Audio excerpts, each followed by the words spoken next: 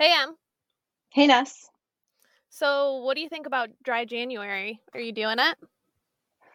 So, no, I'm definitely not going to do it. I mean, I think like I'm like fine. I think that it's a reasonable and maybe even admirable goal for some. It's already been a lot this year, so I'm just going to keep doing my casual social drinking with my isolation pod. Yeah. What I about you? I generally don't like labeling how I'm eating or drinking, really. So, Right. I'm going to stick with that. Whatever I'm feeling. Yeah, that sounds good.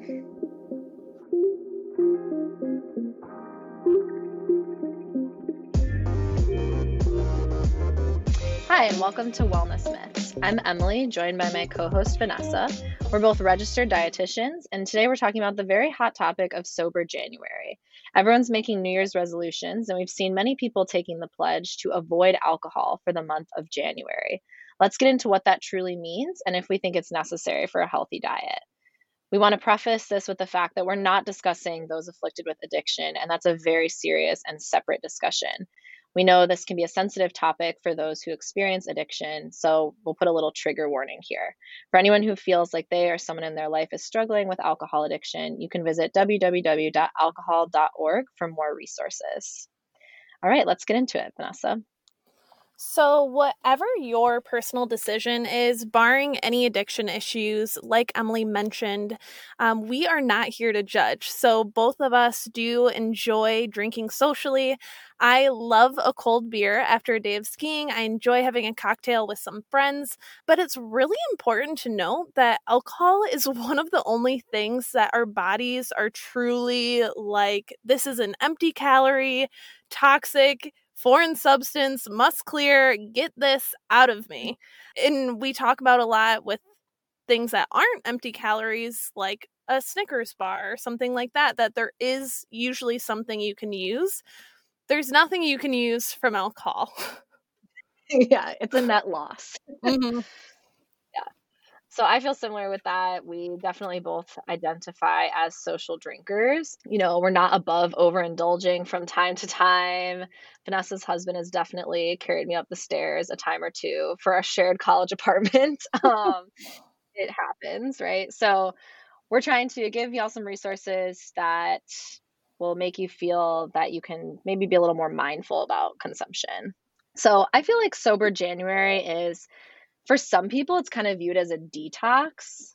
Obviously, we know we don't need to do that when it comes to food, and we don't need to, like, our liver detoxes for us. So any kind of detox diet or anything isn't going to work. But when we look at drinking, the toxicity of alcohol tends to be higher when we're binge drinking. So when we're overloading the liver to where we can't clear the toxin efficiently, that's when we're doing the real damage. That's why there's the current recommendation of one drink for women and two drinks for men. So we're trying to keep things even and enough to where we can continue to clear the toxin. So sometimes I have like a little bit of a pause with sober January because I think, okay, one drink a day every few days or something isn't going to, you're not getting so many health benefits from avoiding that just once. I don't know. What do you think about that? Yeah, I agree. And I do wonder also, I'm not sure where Sober January originated. I'm guessing it's just one of those things like another New Year's resolution kind of thing. But yeah, I mean, and I know that we mentioned alcohol, is toxic, our bodies can't use it, but especially with something maybe like red wine, where there are some benefits, um, Mm-hmm. having one glass of red wine might not be a problem. I think kind of like you mentioned, the problem arises is that most people don't just have one glass of red wine. Mm-hmm. Mm-hmm. Totally.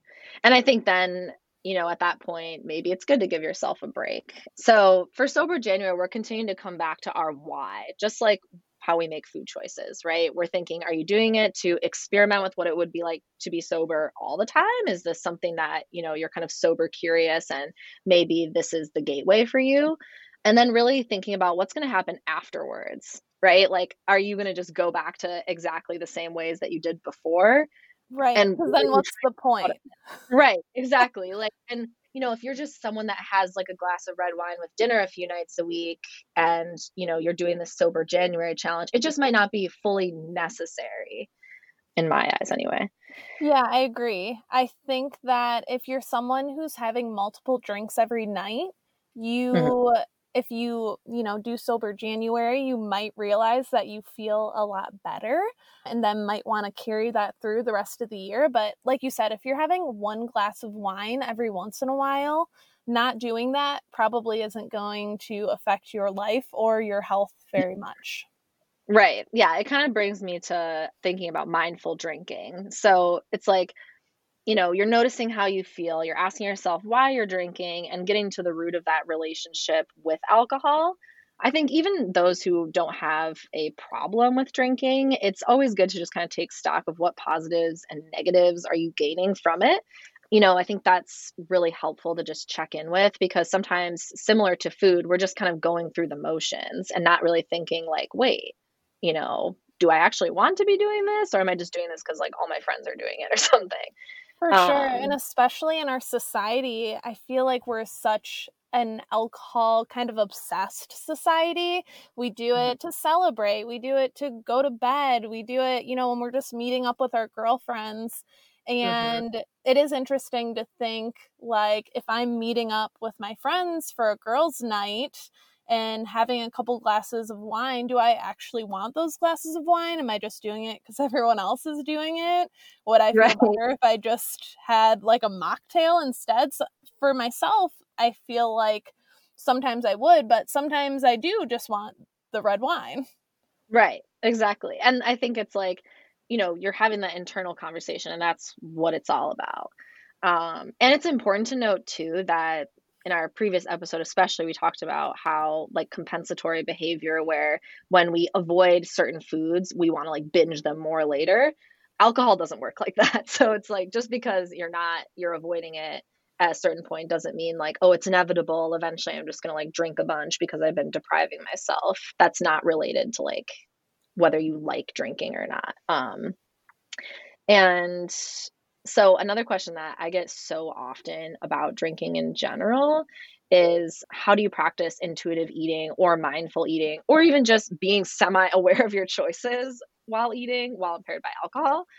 And the short answer to that is it's pretty impossible. Like, you're impaired, things are not normal. People struggle just in everyday life to be able to identify their food choices and what they really need in that moment. So when we're impaired, it's really hard to do that. And that's why, I mean, I live in Portland, right? So like a lot of my clients are like, I'm smoking marijuana often. And how do I Mm-hmm.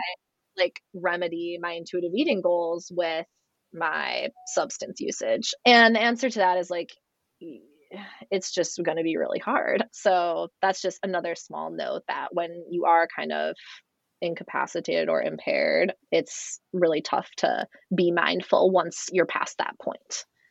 Yeah, Uh, you have deliberately taken away your introspectiveness at that yeah, point. So, your awareness is just not going to be firing at all cylinders. And if it's something that, isn't problematic for you and, you end up indulging a certain food or whatever, and it's just being gentle with yourself too and realizing that like that's not the time for you to flex your intuitive eating muscle or flex your like mindful eating muscle.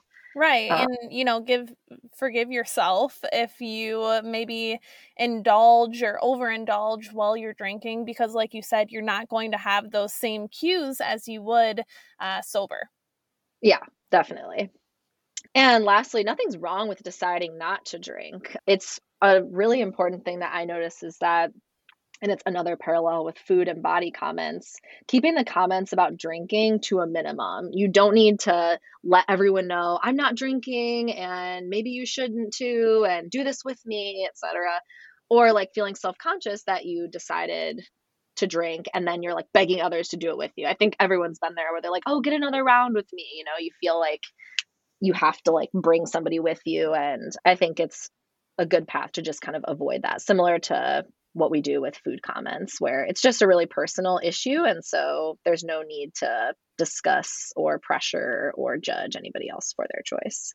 For sure. And it can be really hard too if you're going out with a group of people and if you're not drinking or you just don't want to drink, getting questioned a lot for it, Yeah. especially as women in our mid-20s. I Yeah. know for us, if you don't have a drink and everyone else is, you're definitely pregnant. Oh Or at yeah. least I think among my friends, you're definitely. I posted a mocktail on Instagram a few weeks ago, and Emily's first question for me after that was, "Are you pregnant?" Um, so it's well definitely common. you kept saying like mocktail, like mocktail, mocktail. And I was like, why you're just drinking kombucha with stuff in it? Like why like it was just so specifically a I know, but it mocktail was that I was like, fun. It was fun. it sounds fun. And then afterwards Yeah. I was like, I want that recipe too. Well, and But yeah. it's funny too because when you make a mocktail, you're like, "Wow, this tastes so much better." Yeah. Like, why am I normally adding poison to it? Right, yeah. It's so funny. So we wanted to discuss a little bit too nightcaps. So it's really common for people to have a drink or two to fall asleep because alcohol technically does increase relaxation. It makes you feel kind of drowsy or takes the edge off. But this can kind of lead to a vicious cycle because drinking makes you feel drowsier, but it suppresses your REM sleep. So even though you feel like maybe you fall asleep more quickly or it helps you get to sleep, you're not actually sleeping as well. So it's leading to poorer sleep. And then you're feeling tired during the day. And then at night, you're like awake again and you feel like you need this aid again. So it's this vicious cycle that's causing Yeah. insomnia, causing you to maybe consume more caffeine because you need to stay up Mm. during the day, and just kind of gets out of control really easily. Hmm. Yeah, and I think like it's something that we don't really realize since it's so normalized to like get a drink after work or Mm-hmm. even like winding down like a little nightcap or something. So I think it's important to think about stuff like that. And I think going back to the sober January thing, if you're having a drink every single night right before you go to sleep, maybe you will notice a big change in your quality of sleep when you limit that. Well, for sure. And we know that, sleep affects so much and how important quality sleep is. And so disrupting that pattern and how it can affect a lot of people just drinking more caffeine, which we're also kind of a caffeine obsessed society. Maybe Right. those go hand in hand, but increasing that caffeine and you're taking yourself into this terrible cycle of poor sleep and maybe not even realizing it. Yeah, I think we hear all the time about people who are confused why they're not sleeping well. And then I'm like, wait, what are you drinking at night? Yeah. And Or so even many people are. Yeah, for sure. And even for myself, I a couple months ago cut down on caffeine a lot. And it wasn't necessarily because I was sleeping poorly. It was just because I felt even though I was falling asleep at night, I felt so anxious at the end of the day. And Mm, I wasn't even drinking caffeine past, 2 p.m. or into the evening, but still mhm. just the amount I was having in the morning was really wiring me. So everybody's a little bit different too. Some Right. people can handle more caffeine, some people can't handle much at all. Personally, I realized I really can't handle that much, so I had to cut back a lot, and I have felt so much better since.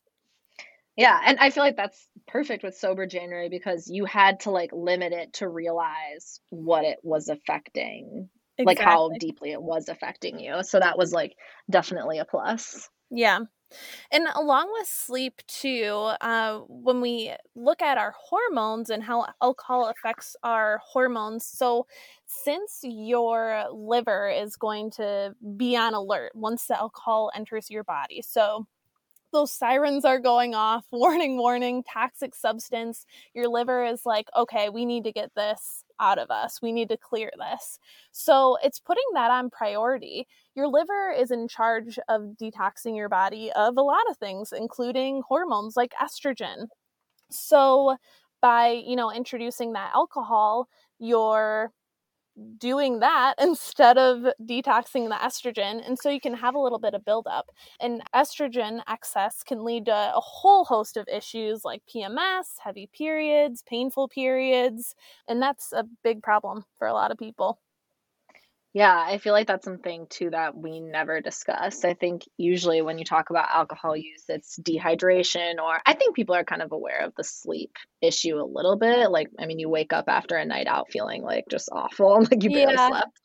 I had That's recently pretty put something on my Instagram story about sleep and alcohol, and someone messaged me and said, we call those the no sleeps. Oh my God. And it made me Yeah. laugh because anyone who has overindulged knows that feeling of Right. the no sleeps. Right. You're just like really taking yourself down at like every level. For sure. Interesting. So do we want to talk a little bit about how you can drink in a healthy way? Yeah. So I think that, it's the tips that maybe you've heard before, making sure that you have an adequate meal that day before you start drinking. I know for some people it's like, oh, I just want to save up my calories for alcohol. Well, as we mentioned, they're empty calories. So you still need all of your needs to be met before you start drinking. So definitely avoiding any restriction before you start to drink. And plus, the alcohol won't hit you so quickly if you've got food in your stomach. And then you can have a little more awareness as to how far you want to indulge. Maintaining adequate hydration. There's always the 1 drink of water per drink of alcohol kind of trick that a lot of people use. And it's important to just continue to make sure that you're very fueled and in a good space for it. Because, like we said, your body's going to be very busy clearing alcohol from the body. So if you're like, oh, I haven't even had enough protein that day and not enough water, it's just all going to spiral and make your alcohol drinking experience a little bit worse. For sure. And in addition to that, you want to do some things to support your liver. So things like leafy greens and cruciferous veggies are going to be really good. You can take vitamin C as well. And I'm not saying this as like, here's some quick tips so you can go out and binge drink. This is just things, if you're going to have a couple drinks, things that are going to help your liver detox that alcohol from your body. So another thing is taking vitamin C. So the reason for that is vitamin C can increase glutathione, which helps your body against acetaldehyde, which is what your liver metabolizes the alcohol into. So by taking vitamin C, you help with your glutathione, you help your liver a little bit. And then, like Em said, of course, the hydration, all of those things as well. Do you know for the vitamin C, is it like a daily thing? Like if you take the vitamin C in the morning that you're gonna like say you have like a wedding to go to or something and you take vitamin C in the morning, will that help in the moment or is it consistent vitamin C intake? So it would be in the moment. So you would want to take about 1,000 milligrams of vitamin C in the morning. Okay, interesting. Yeah. There's a lot of like random supplements out there that are for hangovers. I think most of them are pretty much like herbal supplements, Yeah. but I'm curious. I bet a lot of them have vitamin C. Probably. Yeah. Another thing that I did not know about, and I found this in a recent study, is that they actually found that social drinkers had a higher dietary intake of niacin, which is vitamin B3, and zinc, had less severe hangovers. Oh, wow. Yeah, that was interesting. They studied a lot of different nutrients in this particular study that I was looking at, and those were the only ones that made any significant difference. And we can include that study in our notes as well. So I think we're just about wrapped up on all our information we have for you about alcohol and its effects. So after we kind of discussed all that, Vanessa, what do you think about Sober January? Should people do it? So I definitely think it could be a good idea if you're just curious about what it could be like to not drink, but you're not really interested in committing to being sober forever. It's a good excuse. Maybe you can do it with some friends. And that way, if you go out, maybe have a couple mocktails together. You know all about the mocktails. Oh, I do. Yeah, I feel pretty similarly. I think also too that I would just be mindful for the rigidity of like the month, you know? I mean, being an anti-diet dietitian, it always gives me pause, any sort of like monthly challenge about your intake. Yeah. But sober January is a little bit different than that. And I think that, you know, maybe it won't take a whole month for you to understand like drinking makes me feel this way or not the other, but I think it can be used as a great tool to gain a little bit more insight into what's going on with your drinking habits. I definitely Um, agree. well, thank you for joining us today as we continue to dispel wellness myths and dismantle the systems that contribute to them. You can find any resource we discuss linked in our show notes, and we'll see you next Wednesday morning for an inside look into cupping therapy with Danielle Reigi. She is a key figure in the cupping world in Portland, Oregon. If you don't know what cupping is, you'll have to listen to find out. It's my favorite thing personally. You can find us at wellness.myths on Instagram and Facebook, and separately at Emily Ray Wellness and Nutrition for Gals. Bye, Ness. Bye,